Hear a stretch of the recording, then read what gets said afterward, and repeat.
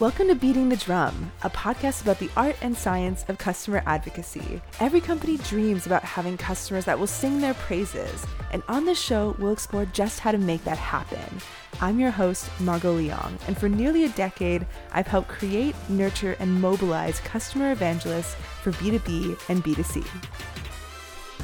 On this episode, I was joined by Claire Grove, Customer Advocacy and Storytelling Strategy Director at ServiceNow. Previously, she ran UK customer advocacy at Microsoft, as well as the EMEA Customer Reference Program at Salesforce. Claire has this incredibly calming energy, and it's clear just how much passion she has for this work. We talk about how customer marketing can become more strategic versus tactical, the importance of learning to say no, and why being yourself, along with a good sense of humor, is key to building trusted relationships with your customers. Without further ado, here's my conversation with Claire.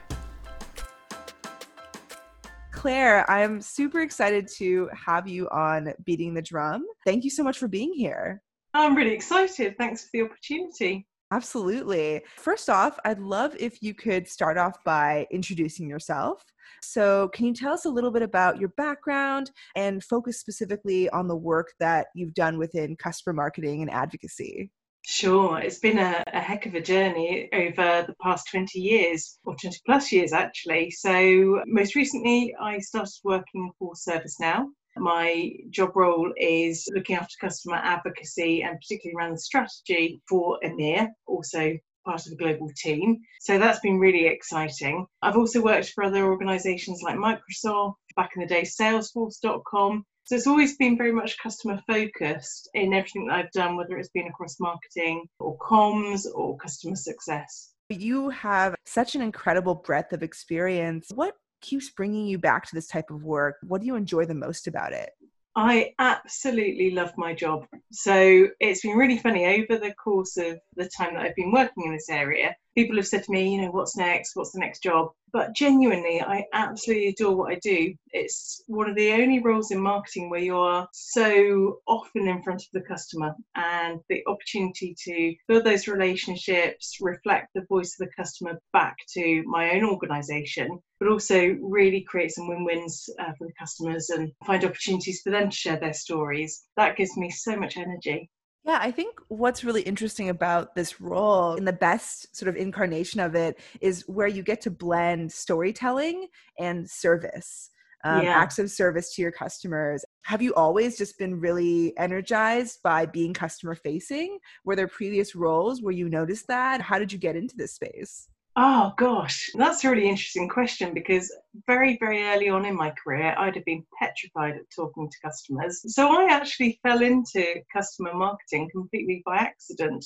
So I had started work for a small tech reseller. As often is the case in terms of the reseller world, there's not always a lot of budget for marketing. So I realised actually the way to maximise our presence and our PR was to work with customers to do that. So it's always much more interesting if you can get a customer on stage talking about the relationship and how you're working and what the solutions are and the benefits. So that then progressed. I went to work for one of the manufacturers, and I was in a field marketing role. It wasn't really customer focused, customer facing, probably more accurately. And then there was a change in management, and the new director coming in didn't know really what to do with me. My role wasn't really a good fit anymore, and they'd seen that I'd done some customer facing stuff. They had given me the opportunity to go out and build case studies, which is where I started. Got it. So you were starting off with the foundational elements of what turns into a great customer marketing program, which is the case study part, right? Yeah, although when I first started, it was pretty much case studies and challenge solution benefit and how many of those could we do. And it was really interesting at the time, or frustrating at the time, because every time there was a budget cut, I'd be told, Claire, your budget's being pulled.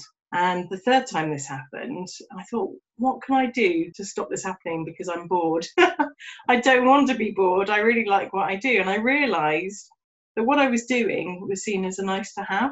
There was no commercial imperative behind me doing it. And realistically, it was a cost centre rather than a value add. So I had to start thinking about, how am I able to be more relevant? So not just to the customers, but also my business. And how can I structure things and start measuring things so that people really understand how important this is? And that it's not just a soft, fluffy, nice to have. Actually, if we're not doing it, we're doing something wrong. And as I said, that was quite early on. And I think customer advocacy, customer marketing, however you want to term it, was really in its infancy. So it was an interesting place to be. I feel like the metrics and the value add piece is something that customer marketing still really struggles with, right? I'm sure that you've seen the evolution from even thinking about it as purely references and story-based to now advocacy and customer marketing. A lot more companies are adopting this, but I think at the same time, you fall into this trap if you're not careful, where basically it gets very tactical. At that role, when you were, brought on for the case study side, how did you think about the value add then? Oh, very differently to how I think about it now. I just don't think it was ever thought of. I think even at the very start, I thought, well, there's no way you can measure this beyond the number of stories that you create, the number of case studies. And a lot of the organisations I've worked for in the past at that time were focused on, can you go create, 50, 100, 200 stories in the year? Well, yes, I can, but actually, what is that going to offer and what's that going to bring? And so being in this discipline for so long has its advantages in the fact that I've made a lot of mistakes. So now we're at the point where ServiceNow is the beneficiary of me learning by those mistakes and getting to a better place. Wherever you go, I think 9 times out of 10 people will say the numbers of stories that you create. That's fine. But I think in our roles, it's not just enough to be a content creator. You have to really get involved and work out what's the amplification. Now, I'm not a PR expert. I'm not a campaign marketing expert, but I work with people who are really, really fiercely bright and intelligent and are excellent at their jobs. So how do I hook those custom stories into those other areas to try and embed the voice of the customer throughout our own organisation? And then the metrics change, because it's not just about the numbers of stories that you create. It's actually, we're taking on some of those marketing metrics or some of those comms metrics. It then becomes about reach, and do all of the marketing campaigns have a customer story as support? What's the open rates? What's the dwell time? What are people doing? Are they bouncing off? Are they clicking on the next call to action? And same with the comms piece. In previous organisations, I've been very much working hand in hand with our PR colleagues to look at how many customer interviews are we doing with the media, and actually what's the reach of those interviews and what's that bringing us? And if we had to pay for that level of coverage in advertising, what's that equivalent spend? So the more that you can build in the metrics and show hard dollar metrics, that changes the conversation. And in previous organisations where I've been able to prove that, that's what's got me funding for the programme and helped it grow. I think that in sort of piggybacking off of their metrics and really proving out that value, I think is a really smart way to go about it. Let's say it's the beginning of the quarter or right before the end of a quarter. How do you think about projecting out specific metrics you're trying to hit then? By end of Q1, is it like, I want to achieve this many interviews or impressions, or how do you think about that? That's the one piece that I don't like, because you can never, it's more difficult to predict it. So you have to treat it like a sales pipeline, and you have to have in pipe, if it's a qualified pipeline, at least 3x. So I know that for every 3 customers I'm talking to about doing a reference, probably 1 will come out in that quarter. You always have to work back, and I get really excited by the art of possible, and so I struggle not to overcommit. I have to be very realistic about it, because actually you can have lots and lots of conversations with customers, and it's great to build the relationship, but it could take a year to bring somebody on board depending on the size of the organisation.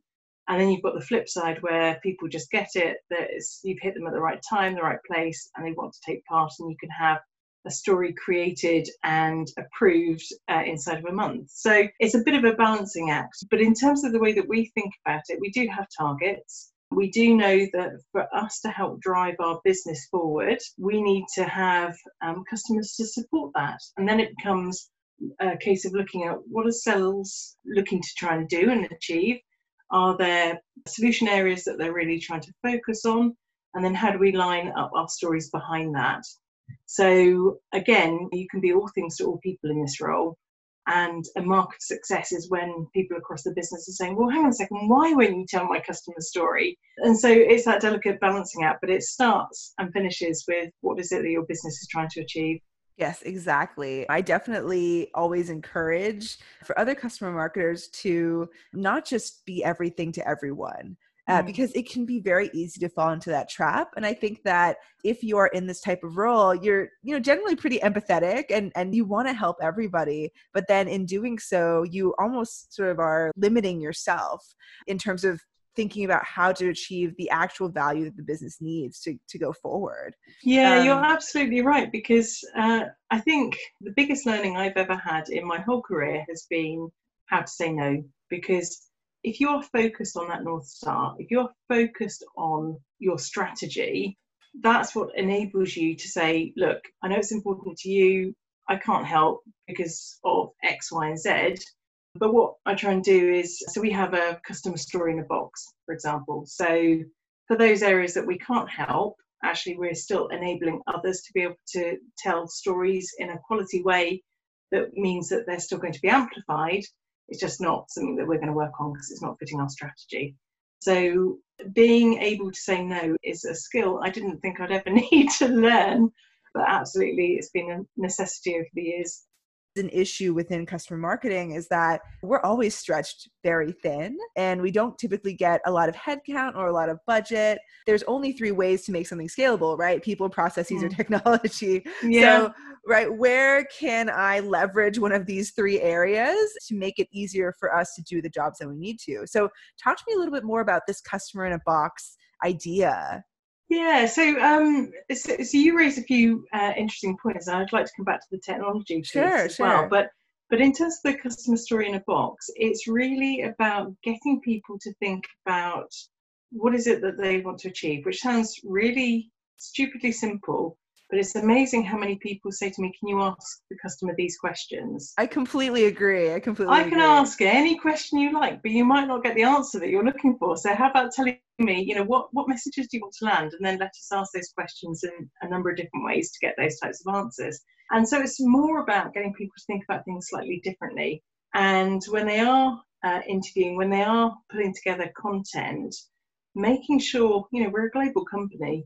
We can't have differences in quality, because we're all reflecting the brand, we're all reflecting the quality message, the customer first message, which is an ethos that is spread across our organisation. So actually, by helping people achieve that standard and that level, that's going to help them, because it's a story, whether that's written form often, that they can use and they can amplify.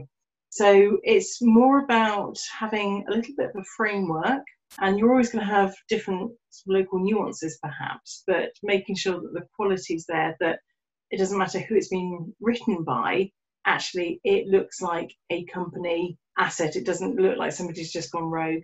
And when you were talking about the technology, it's really interesting. I think the pendulum swings at different stages. So I've seen instances where customer marketing departments, advocacy departments, think that they can save the world by implementing technology and deferring to that. So they rely on the technology to do the job, and they think, great, I don't have to have any customer interaction. And that's happened. I've seen, I'll protect the names of the innocent, but I've seen one program that was always held up in high esteem. It was seen to be the program that everyone aspired to get to that level. They implemented technology as a way of creating scale, but they forgot about the human element. And then all of a sudden, over a period of time, they weren't relevant. So the customers weren't happy. They weren't really getting what they needed. There was no value in it. And unfortunately, that department got disbanded. So I think you have to be smart. You have to create scale, because the more successful you are, the more people want the stories that you can tell and the references that you can build. But you have to be really deliberate with the technology that you employ to help you do that. And you must never, ever forget that it's humans first. And it's been really interesting to see that swing over the years. I completely agree. I think customer marketing is pretty Yeah. prevalent within tech. But then at tech, you're at odds a lot of times because the name of the game is scalability and automation. And I think you make a great point, which is that the currency of what we're doing, a lot of it is about social capital and developing relationships. And so I think it's always encouraging people to think about relationships always in a long-term context. And it's interesting because, technology should always augment and support, and actually it should free up your time to give you the ability to forge those relationships. And that's where I'm lucky with where I work today, because ServiceNow, we talk about making the world of work better for people. And I get to take advantage of that technology to take out some layers of complexity, particularly around reporting and things like that. So that then means that I can focus on the things that are really important. So how do you build trust? How do you demonstrate relevance? How do you live and breathe this customer first ethos? And it's been fascinating. I've loved it. So Claire, something I also wanted to dive a little bit deeper into is you mentioned one of the best tools in your arsenal for this role is learning how to say no. How do you typically approach that conversation? Let's break it down a little bit. Yeah, it's really, really hard, and it doesn't come naturally to me. My business, my whole working life is about creating win-wins. So to say no feels completely alien to that sometimes. But I think you have to remain absolutely determined to meet your strategy. That's not to say that you can't wane from that, but ultimately you're there to deliver something. And that something is whatever it is that you need to do for your customer, and whether that's internal customers or external customers. And if at the end of the year, I say to my business, great, we've developed 200 stories. And they say, fantastic, what was the impact? And it's not helping us in a particular vertical industry or with a particular solution set, or actually it's been so tactical that customers have said, thanks very much. And then that's the end of the engagement. Ultimately, I'm going to be judged on what I'm bringing to the business and what I'm offering our customers. So you have to just be really clear. And so for me to say no, I'll often try and help find other ways around it or direct people to other places. But sometimes you just have to say, look, I'd love to help, but this is the reason why I can't help. I think as long as you're clear, people get it, people understand it. And that certainly helped me over the years. You've worked at some pretty large organizations. And so I'm sure that comes with a lot of customers, comes with a lot of requests from reps. I'm sure that there's no shortage of people coming to you and saying, feature my customer is great. How do you respond to that? Yeah, well, it's interesting, especially when people come up to me and say, oh, can you tell a story with my customer? I had that a lot in previous companies as well, because again, success breeds success. And I quickly learned after a few awkward conversations with customers where I realized there actually wasn't a story. The first thing I ask now is, okay, well, tell me the story. And if they say, well, they've got this product, okay, but what's the story?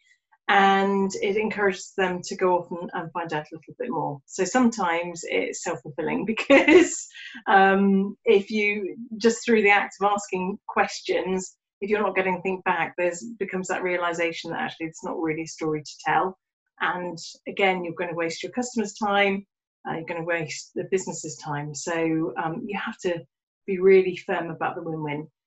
And there are times where we've run out of budget or run out of time, and then it becomes a discussion around, look, can't do it now, but we can prioritize for next quarter or whenever that is. Or through working with other departments, there's 101 different ways you can tell a story, and not all of them fall into my responsibility. So our colleagues in comms are always really keen to be talking to customers to set up media interviews. Even in terms of internal comms, it can be just as valuable for a customer to share their experiences to an internal audience. So there's normally ways and means of being able to create those win-wins, but it's not always going to be something that I can put time or budget to. You can't forget the customer angle, because sometimes customers are put forward for things that just aren't in line with the messaging where they want to be. So I never go to a customer and say, say, will you work with us on a story? I always want to sit and find out more about what is it that they're really doing? What Exactly. are they trying to achieve? What's their comms goals? Once we've got an understanding of that, it makes it so much easier, because you can say, right, okay, now I understand your direction of travel. Now I understand some of your own goals. Here's the ways that we can help you, and telling your story through these channels will put you in front of X audience, or whatever that might be. And again, creating that level of value requires a different conversation.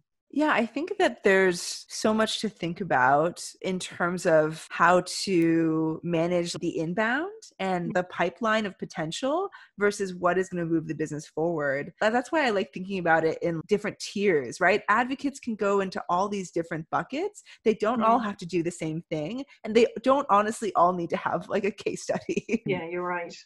I know that we're both really passionate about partnering with the customer and making sure that what we're doing with them is a win-win all around. So I'd love if you could talk to me more about your philosophy there. Yeah, it's really interesting. So again, over the course of how many years I've been working in this area, I've come to realise that there are often reasons why somebody would agree to work with you. And the reality is, a lot of customers want to work in this way. They want to be able to say yes, but they might need help convincing their comms department, for example. And so really, it's about being relevant. So if I'm talking to a C-level exec, what are the reasons why they would normally agree? And that could be as simple as just demonstrating corporate foresight, responsible spend, whatever that might be, and how they're going to further their business. So that reporting back to stakeholders or stockholders, even through to if you are working with somebody in an HR department, for example, how do you help them be seen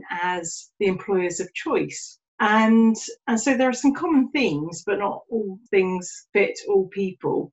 So again, it starts off with that conversation, and then it's about working out how can you create that win-win. I think the most important skill that I've learned in this type of industry and in this type of role is that you have to be an active listener. So you have to go in, you have to listen to what your customers are telling you, you have to listen out for little clues, and you have to be prepared to ask the questions to dive deeper in. And what I mean by that is, so if I think back to a previous organisation, there was a fashion house that I really wanted to work with. They had all of the technology that we were trying to promote at the time. They had a really fascinating use case, and I'd been trying to get in there for possibly nearly a year. And they finally agreed to a meeting, and the meeting started off with, look, Claire, why on earth would we want to be associated with your brand? Your brand is technology. We are a fashion house. We sell to 20-somethings who are not in the slightest bit interested in the technology that you have to offer. And they were right.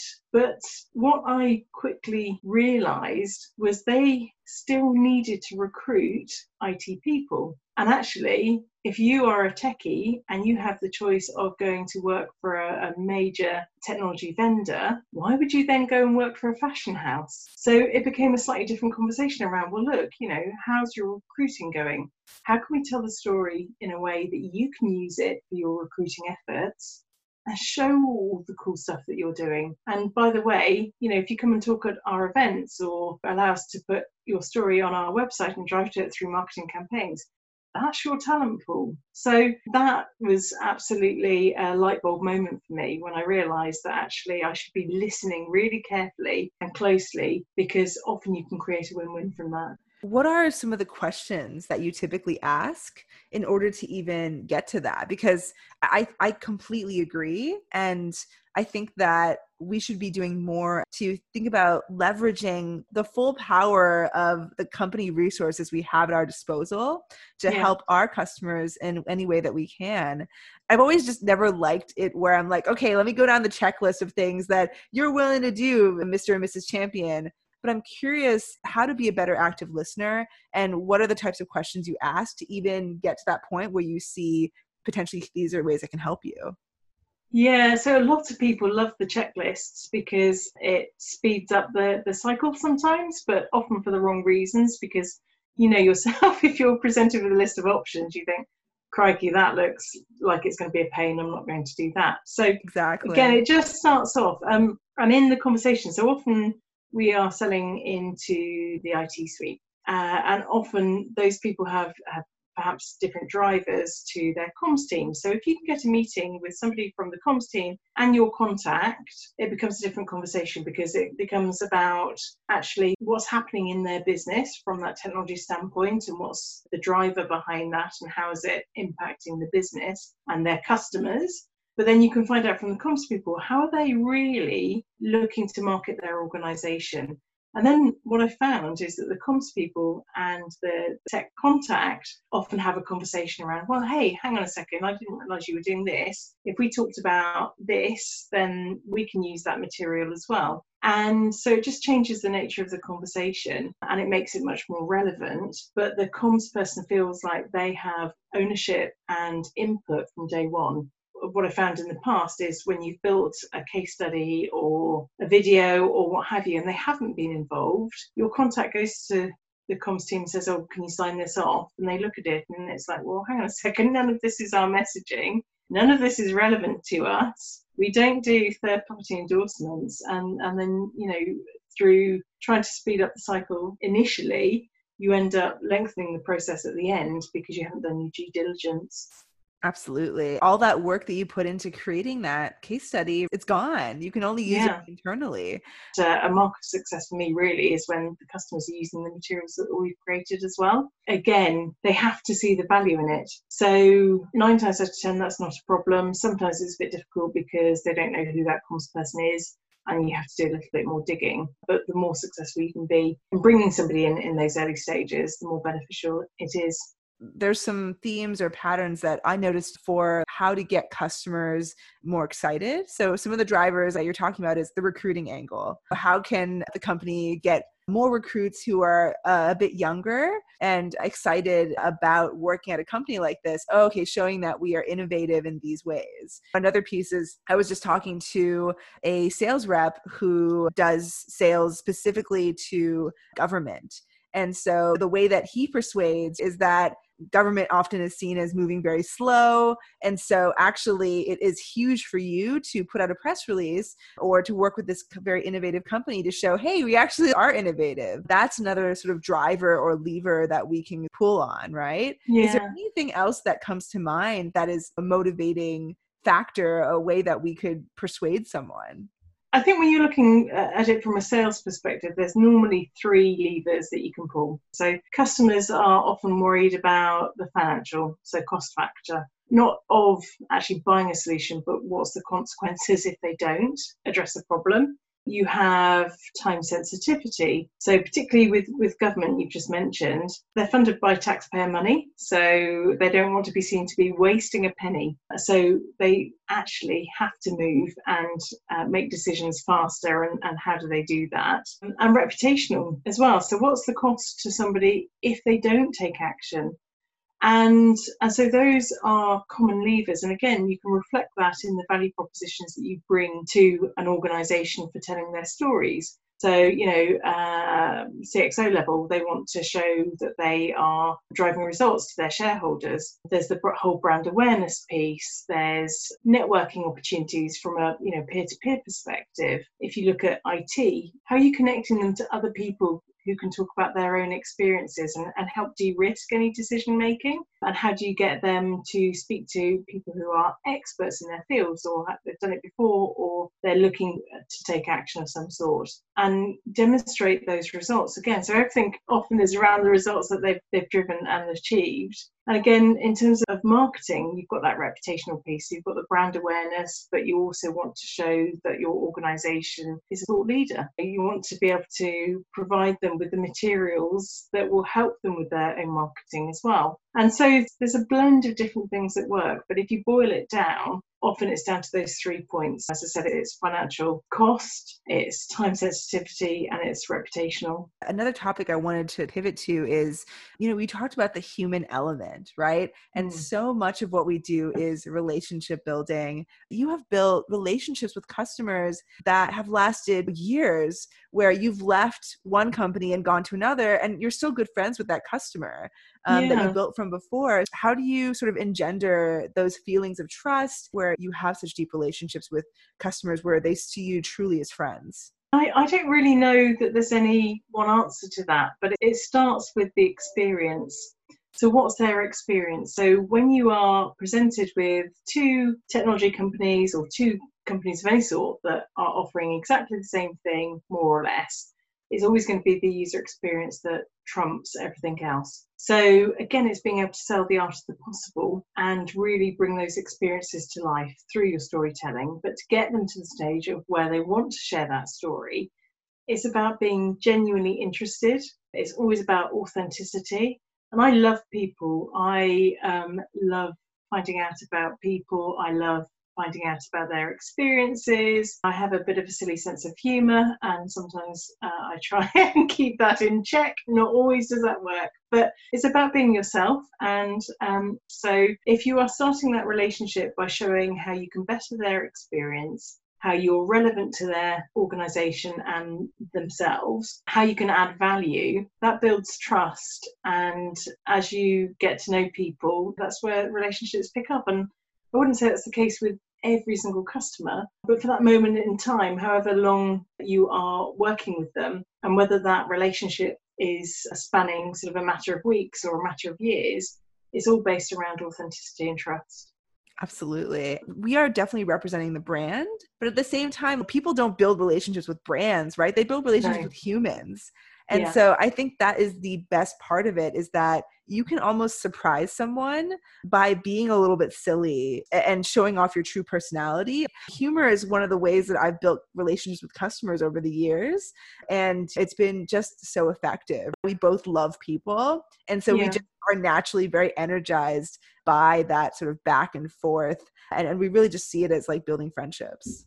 And it's like building a massive jigsaw puzzle, because you have all of these different pieces and your role is to fit those together and work out how do those pieces fit. And again, if you're connecting your customer to different parts of the business, you can surprise and delight them. You can make sure that they're having a good experience. You don't have the pressure of a sales quota, and customers don't feel sold to. And actually, it's been amazing in the course, again, of my career, how many customers have told me about, oh yeah, I've got a competitor coming to see me next week, because the relationship is completely de-risked in their eyes. And again, I can represent the voice of the customer back to the organisation. So if a customer's not happy for whatever reason, I mean, sometimes in the past, there's been heart-sink moments where I've turned up at a customer site and 10 minutes to go before we go into the meeting, and I've had a phone call to say something's gone wrong, the solution's not working, the customer hates us at this point in time. And I'm in their reception waiting to go in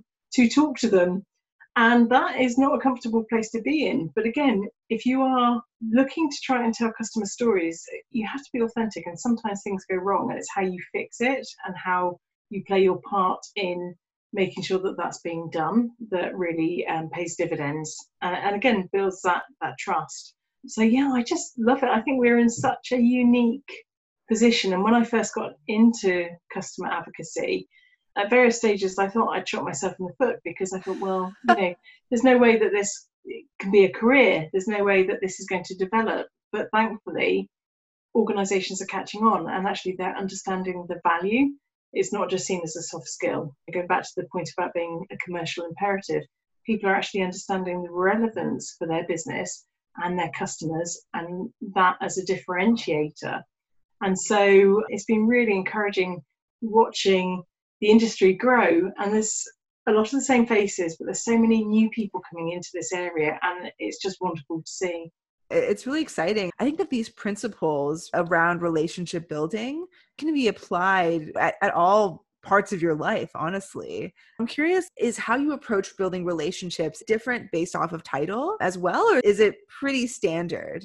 It's pretty standard, really, because again, I think it's just about being your authentic self. You're representing your company, so you have to be professional. I'm not going to go in wearing a funny red clown's nose and honking a horn. You have to be... Unless it's Red Nose Day, right? Unless it's Red Nose Day, absolutely. But you just have to be respectful and start by asking questions. Start by finding out about people. Because if you go in trying to push your own agenda first off, you don't connect with people. And that principle is the same whether you are talking to people in your personal life. It's the same as if you're talking to the president of an organization or you're talking to the cleaner. Ultimately, it doesn't matter who you're talking to. It's about finding out more about them, what makes them tick, what are their priorities, what are their pain points, and how can you help them? The same, thing can also be applied not just at the title level, but at the persona level. Yeah. Right? You built relationships a lot with people in IT, but I'm sure also other areas. From my experience in customer marketing, it's been product managers, IT, facilities, receptionists, small businesses. The same principles pretty much stand. It's just, how do you build relationships with people in an authentic and kind way? It's just about being human at the end of the day, isn't it? There's nothing more complicated than that. And that does pay dividends because you get to meet some amazing people and you get to have some amazing conversations. And actually, when you are turning up at a customer site with a video crew and you realise you don't have all of the permits in place, then it's amazing how many people are actually willing to help as well. So it's very symbiotic, and it's got to be. And ultimately, I think you made the point earlier, you don't build necessarily the relationship with a brand. You build into what they stand for, or the people and the interactions that you're having. And as that representative, I think, again, it's just really, really important to be human. Exactly. One of my last questions for you is, you talked about your experience when you were first starting out in customer marketing to what it has evolved into now. And I just wanted to understand, where would you like to see it go ultimately? I would love to see more chief storytelling officers. I love that. I would love. I pinch myself every day that I get to tell our customer stories. What an absolute privilege. And I have worked with some amazing people. I have helped get Sun to land on top of the 787 in flight. I have worked with absolutely inspiring people who have been making artificial limbs for children. I have been working with people whose main job is to make sure that the network is up and running at whatever cost. It is all absolutely fascinating, and I think it's such a privileged position. And I think having more presence on the board is only going to help drive that further forward. And again, it's not all about the soft fluffy. Telling stories is amazing, but why are you telling stories? Exactly. And I think having that voice on the board really helps people understand the power that storytelling has. If you think about it, we have been telling stories for generations. People pass down stories, and everyone's got an urban legend in their family, haven't they? And it's how people learn, it's how people connect. The brain is a powerful thing, but it remembers stories far greater than it remembers stats. And the power of blending all of that together is absolute magic. And I can't pretend to understand it all, but I am genuinely in love with what I do. And it's fantastic. So for me, more presence on the board would be the cherry on top of the cake. I love that. As we were talking about earlier, we sort of sit within kind of a no man's land where it can be within marketing or success or sometimes even sales. You are blending something that's very customer centric, which typically lives within success and support. And also something that's very external as well, which is helping to generate like new pipeline, things like that. You're kind of in between both places. Sometimes we do sit in a little bit of no man's land. In my roles, I've sat in PR, I've sat in marketing, I've sat in customer success, I've sat in customer engagement. I don't think I've sat in sales yet, but you can sit anywhere within the business, but ultimately your responsibility is taking what the customer is saying and feeding that back. So in the past, I've looked at resonance. So how are the messages that we are pushing out, the customer stories that we're telling, how are they resonating, and how are they resonating against what our competitors are talking about? Have we got a bigger share of voice because we're more relevant, or are we just shouting out into the ether? All of that is valuable to take back to the business, because if you are working with, even if you're not working for marketing, and they have coined a phrase. So I worked for a company that talked about being a digital native. No one knew what the heck that meant, so you can go back and say, I've spoken to 10 customers, they all say, what the heck is that? And so you get to to really be that conduit between the customer and the rest of the business to remain relevant. Absolutely. I how do you bridge that, right? I love that. And I think this is actually a perfect place to wrap up. I've had such a great time chatting with you, Claire. Thank you so much for joining us. And last question is, where can our listeners find you? Right. So I'm at Reference Queen on Twitter, and feel free to perfect name. And feel free to connect to me via LinkedIn. So it's Claire Grove. Okay, great. I'll put all of that in the show notes. But thank you again, and have a wonderful rest of your night. Thank you. And really, really lovely to catch up with you. And thanks for the opportunity. It's been brilliant. I could talk about this for hours. Same here. Thank you, Claire. Thanks for tuning into this episode of Beating the Drum. For more interviews with advocacy leaders and tips on creating customers that will sing your praises, head on over to our website, beatingthedrum.com. If you enjoyed today's show, please subscribe on Apple Podcasts, Spotify, or wherever you get your podcasts, and don't forget to rate and review us. If you know someone that would be a great fit for the show, I would love to hear about it. You can reach out at beatingthedrum.com. Take care, everybody.